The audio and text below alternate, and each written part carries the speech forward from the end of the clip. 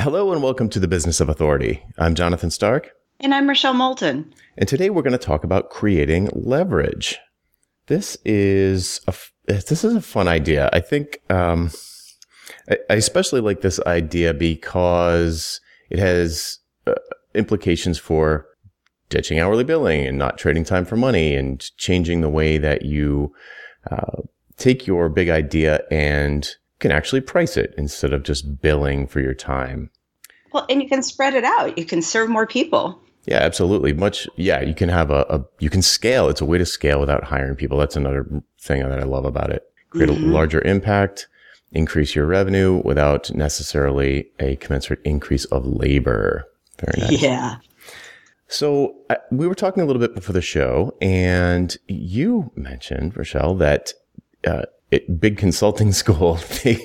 This is sort of a one-on-one topic. Could you share that? I'm curious, having never been inside of a big consulting firm, what the sort of gold standard is there. Oh, well, the rule is you should never do anything that somebody else can do faster or cheaper than you. So, and in some firms like Andersen, there was a very conscious effort to make sure that you're training the people coming up behind you so that you keep doing higher level work and you keep pushing the work down to somebody else. So they're learning, they're growing, but the client's also saving money because somebody cheaper is doing the work. Oh, wild. So a culture of delegation, basically. That was the idea. Now, remember, I grew up in consulting quite a while ago, and it wasn't where you took somebody out of school who didn't know what they were doing yet and kind of threw them to the wolves. It was more of a process of teaching them what they didn't know yet, sometimes it was technical skills. A lot of times it was consulting skills. How do you present this difficult idea to a client? How do you get them to yes on something? How do you have difficult conversations? All of those things. And so you would actually, in some firms, you'd get dinged if you were doing too much that somebody else could do. Because the way you would grow is by growing your book of business, and you grow your book of business by getting new clients and bringing more people into your clients, more people to do more work. I've certainly seen the result of that success. That definitely works. Okay. So I think our listeners probably are not building an organization that looks like that. Right. But that does, that tracks with the idea, which is sort of, how do you increase your impact with decreasing your labor, or at least decreasing your costs, however you want to look at it. Mm-hmm. And for me, in the soloist world, independent software developers, maybe small firms and that sort of thing, but I'm always looking for a way to disconnect their time from money, because virtually everybody in that space is selling their time by their hour, billing in arrears for how long it took them to engage in activities on the client's behalf. And this is such a bad thing for everyone, because it ironically penalizes efficiency. So if you're good at something, right, the better you get at something, the less you get paid for it. And sure, you can raise your hourly rate, but usually people's curve of increasing mastery goes a lot faster than they can increase their hourly rate, because the hourly rate bumps up against a weird psychological ceiling around $200 an hour. And right. Yeah, so clients just be like, $200 an hour, $300 an hour, are you crazy? And, so unless you're an extremely rare individual, you're not going to be able to command those kinds of hourly rates. And if you are that extremely rare individual, you could just be giving really awesome value prices instead anyway, and not be tracking your time and not, be focusing on the desired outcomes instead of, the inputs, how much time you're spending. So, okay. So for people, one of the things I'm always talking about is what I see as the true definition of growth for a business. I see the one and only, well, okay, that's a little much, but I think the primary measure for me, the non-vanity metric for growth, is increasing profitability. it's, because you can grow your business, to $100 million, but if you're spending $200 million every year, you're $100 million in the hole. Yeah. So, and I know public companies there, there's startups and there's reason to, be like Amazon sometimes and just have no profit for 2 decades and trying to get network effects. But we're talking about, I'm talking about 1 and 2, maybe 3-person organizations that are not trying to capture the entire market. They're trying to capture a small portion of the cream of the crop of their ideal customers. And we need to make a living while we're doing that. Yeah. We're not looking to lose money. Right. Yeah. So I'm not talking about, creating a startup that you're going to flip or sell or something like that or get investment. I'm talking about like doing service work or, doing not necessarily just service, but basically being a service organization of 1 or 2 or 3 and saying, okay, we're getting really good at something. So we usually, I think this is kind of like the big idea that we're talking about. Like they've got a point of view, they've got a big idea, they've got a certain area of expertise. They're becoming a go-to person for a particular thing, perhaps WordPress security or something like that. And what do they do? How do they get past because at a certain point, you're going to plateau. You're going to max out if you're billing by the hour, you're going to max out around $150,000 per year, unless you're a total maniac, and working crazy hours, or you are able to charge, higher hourly rates, $200, $250 per hour. And maybe you'll get up to $250,000 a year in revenue, gross revenue. But you're working like a dog. And, how do you increase your revenue? How do you increase your profits there without adding headcount? That's a big thing for me because I've gone through the management thing. I'm not a fan. It's not for me.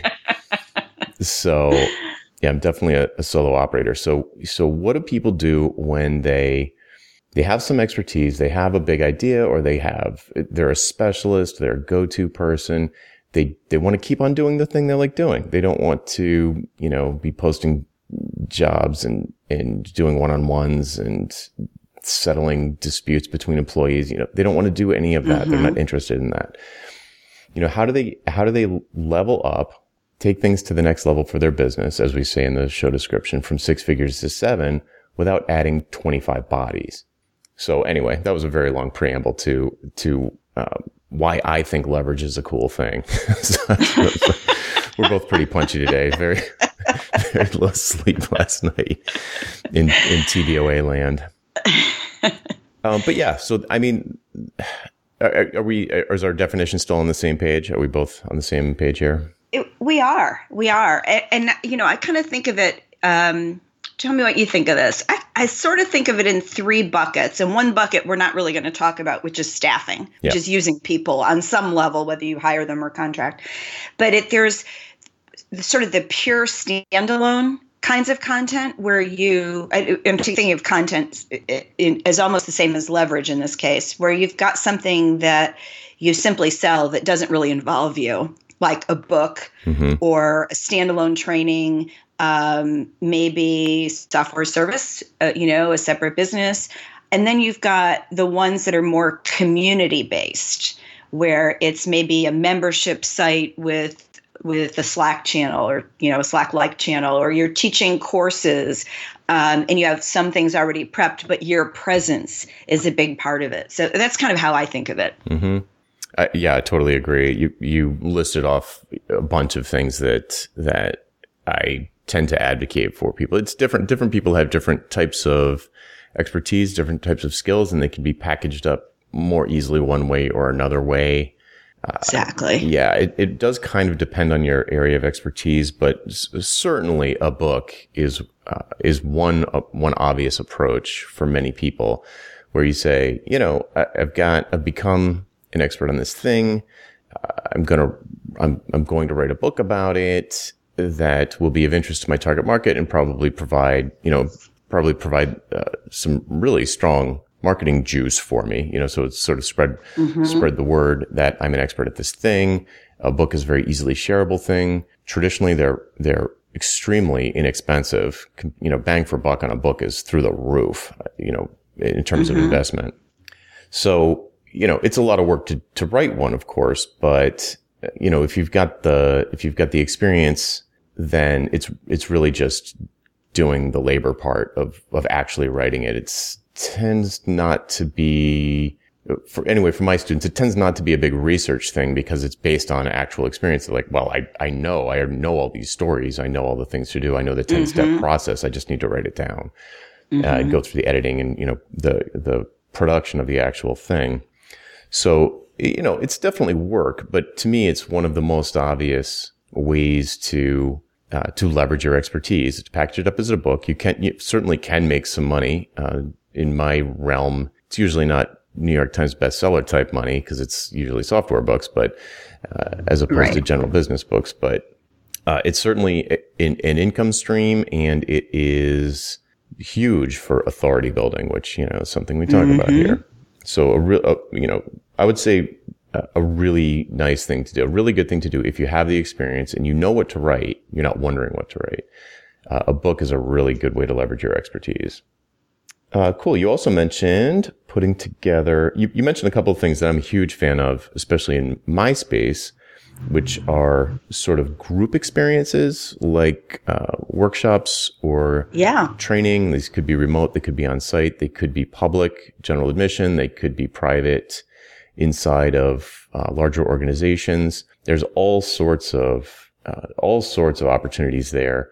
And interestingly, they are the pricing psychology around paying for a workshop or a training course is dramatically different than it is for, say, consulting or development or any kind of other kinds of production labor.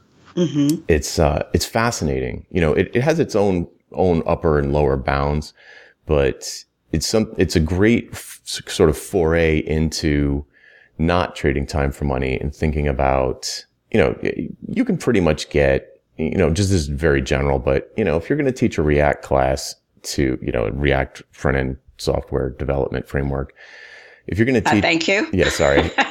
If you're going to teach like a hot technology to a big tech firm, to some department at Google to 40 people, you could get $500 to $1,000 a head per day. And if you pack that room, you could be doing, $10,000. You could make a lot of money. If you divide it out by hours, it would be a very high effective hourly rate. And if it's something that, you put together once, now all of a sudden you've got these training materials. Maybe there's a workbook involved. Maybe there are code samples. There's all these sort of artifacts of a training class.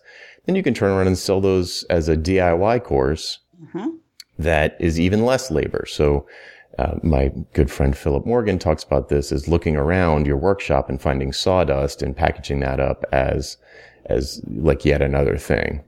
So, so I'm curious though, I'm like really pulling the conversation into the software space. I'm curious, like in your space where you have, I think, a much more diverse portfolio of clients, what are the obvious, like no-brainer places where they find leverage?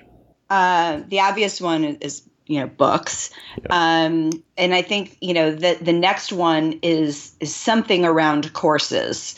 And it can depend, like you said, if somebody's business model, one person's business model might make perfect sense for a membership site. And another one might say, no, I'm not ready to have somebody pinging me every day. I want to do, launched courses that have a begin and an end date.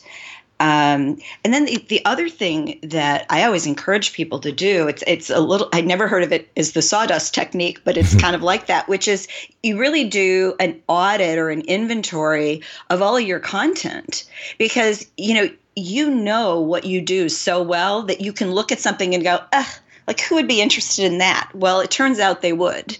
And sure, you can package those things up as freebie downloads on your website, but you also might be able to package them up to sell. And, and let's say that you write a book and in the process of that, there's a bunch of stuff that you delete from it because it just doesn't contribute to where you're going with the book. Those might be things you could create and sell. It's a course, it's a companion course, it's a workbook. For my clients, it's really mostly about content. I mean, the whole software as service doesn't really hit my client base. But they're looking at, how can I take what this is and put it in a new form? And I just want to tack an idea onto that. It's not converting existing content into new form. I sometimes, very rarely, have gotten yelled at by people who are like, oh, this is the same as the webinars, where I'd create a print version of something. And that does happen. And dear listener, I immediately refund the person and never talk to them again. Just like, fine, refund, goodbye. Because it's just not worth it. But so here's the thing. That is extremely rare. It's extremely rare. Some people love learning in a video format. Some people love learning in an audio format. Some people love learning with text. Everybody has different ways that they like to take information in. And like you said, Rochelle, you are probably so bored of your own content, and it seems so repetitive and almost tedious or obvious. Like, oh, this is so obvious. Then it's just not. Like, the idea of having the knowledge is very different than the idea of being able to communicate it to someone in a meaningful way that is going to inspire action on their part. And you really, in my experience, you have to come at it from 100 different angles for, almost a different angle per person. It's almost that granular. So it would be hard I feel like it would be hard to burn an audience out by repackaging, different levels of specificity about a topic. You could go super down the rabbit hole in one, let's say, in a podcast episode or in an audiobook or something like that, some sort of audio format. Or, you could be more persuasive in that format. Or you could, in a text format, you could take the same basic idea, but make it much more analytical and what's the word? Sort of methodical. And less kind of evangelical, more methodical and, specific, easier to highlight, easier to share with, individual, passages with people. I mean, these different formats, I think it's a meaningful difference. There's a difference in value to different sorts of learners or, whatever your audience, presumably they're all learning something from you. So, so I was just sort of pre-arguing that's just regurgitating the same thing, different ways. No, but here's what I want to say about that from, especially from a marketing and branding standpoint, and certainly from a leverage standpoint, is repetition is your friend. Repetition has so much value. And here's how I like to think about it. And it's all related to your point of view, which we've talked about in another episode, is you kind of want to get to the point where you can define your own language, where there are certain words that you use that mean something.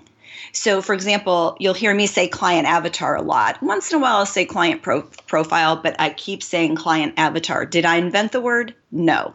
But if somebody is reading my stuff long enough, they know it's a code word, right? And it's the same thing for everybody who has an area of expertise, is you want to start to define your language, because that pulls people to. It makes you memorable.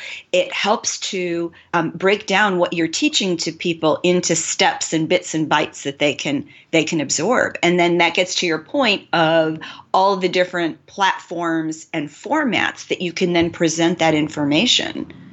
Absolutely. Yep. Yeah, I do. I have, when students join my coaching program, one of the very first things I have them do is read through a glossary of code words. Like, we have terms that we use that have developed over time that are shorthand for pretty big ideas. A very specific concept, answer bombing or the why conversation, like product ladder. These mean very specific things.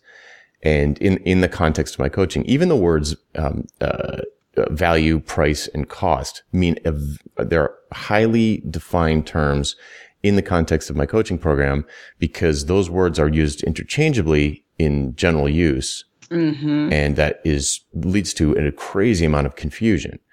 So I could not agree more with that. And then, and you can take those, and as you start to see the community create those words, as, you describe something and maybe you use some catchy phrase to kind of sum it up, and people start calling it that, then you're like, oh, this could be a workbook, or this could be a chapter of a book, or maybe an entire book, or this could be, what did you say? Some like not bonus content, but like additional material, like a download. Yeah, supporting material for a book, additional stuff that you maybe didn't go into in depth in the particular book, but, you can go to my site and download all these additional materials.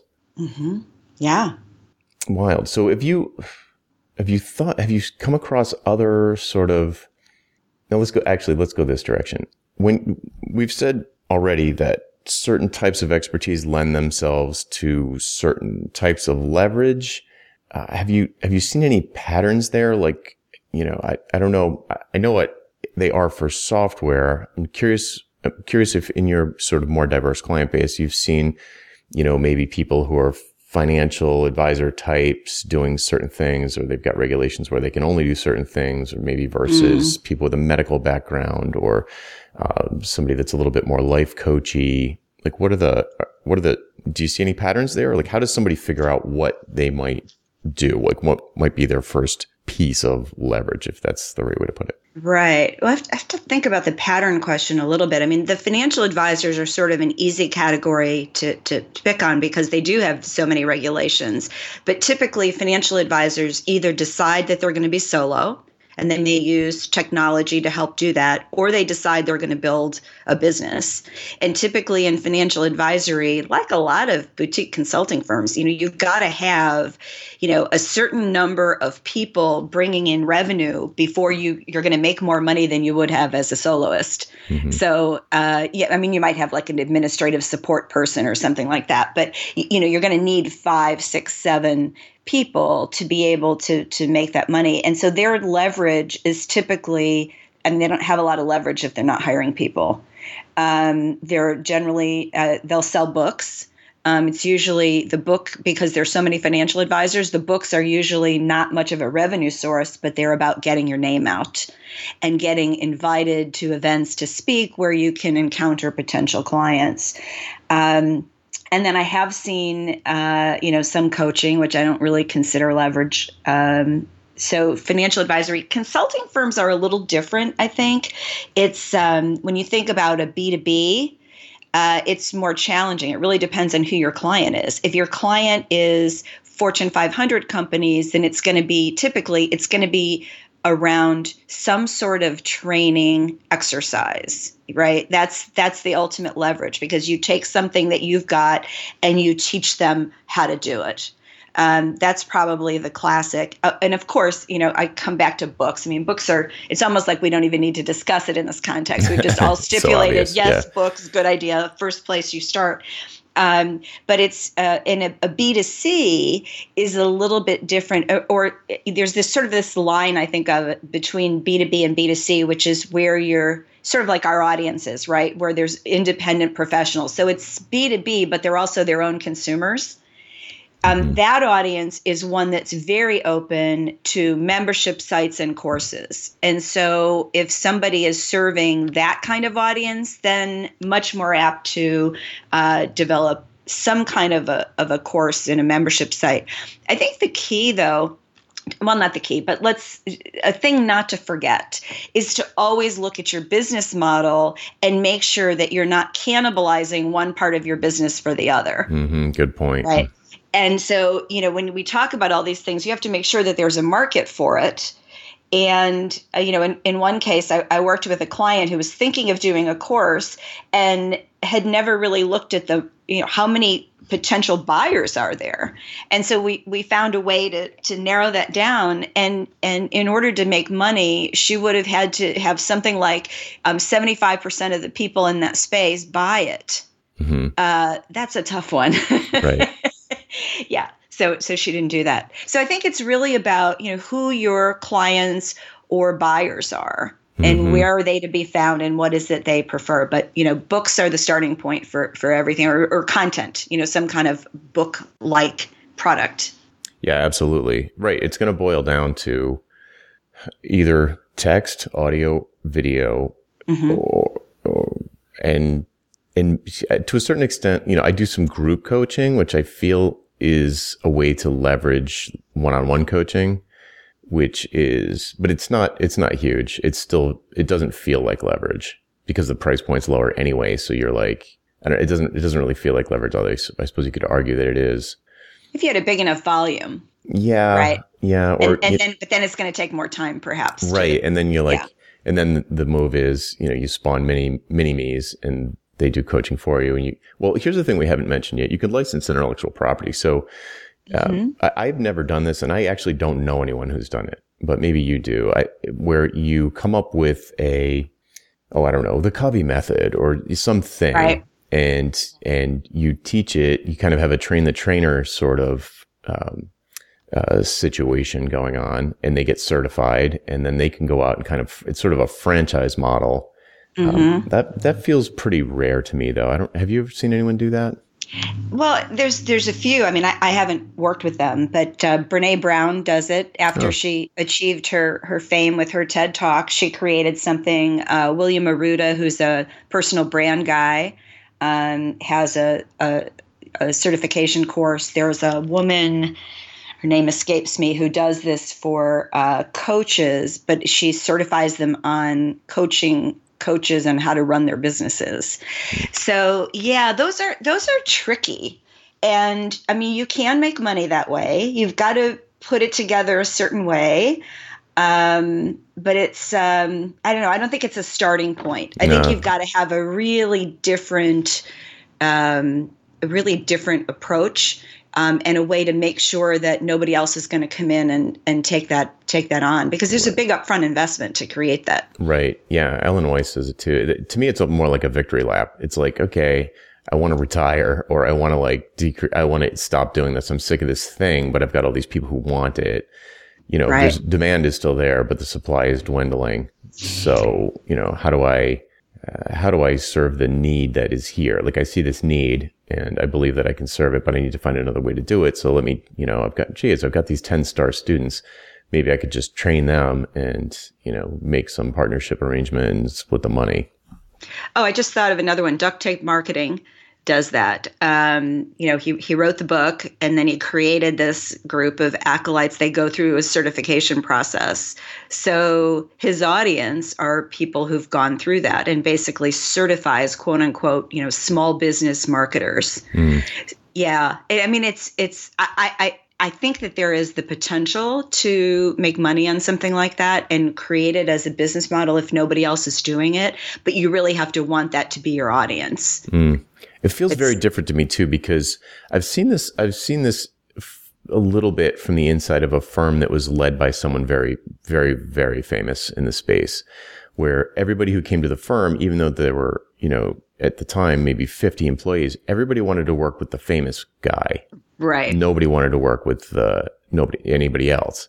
So it was hard to justify a premium. And this was back in the hourly rate, my dark days of hourly billing, where it was the leader of the boat, the captain of the ship, was super smart in that he would try to make his employees famous too, so that people would trust more than just him. It was, but so it comes back to, it's just, the whole thing feels like it doesn't feel like a good fit for the kind of, it kind of gets you back to that management thing where, that I'm allergic to. So if this particular kind of, I think it's valid. Plenty of people do it. And I think there's potentially really big money in it if you have a huge hit, like you're Simon Sinek or somebody that, TED Talk type of famous, and your personal brand is just super powerful, basically.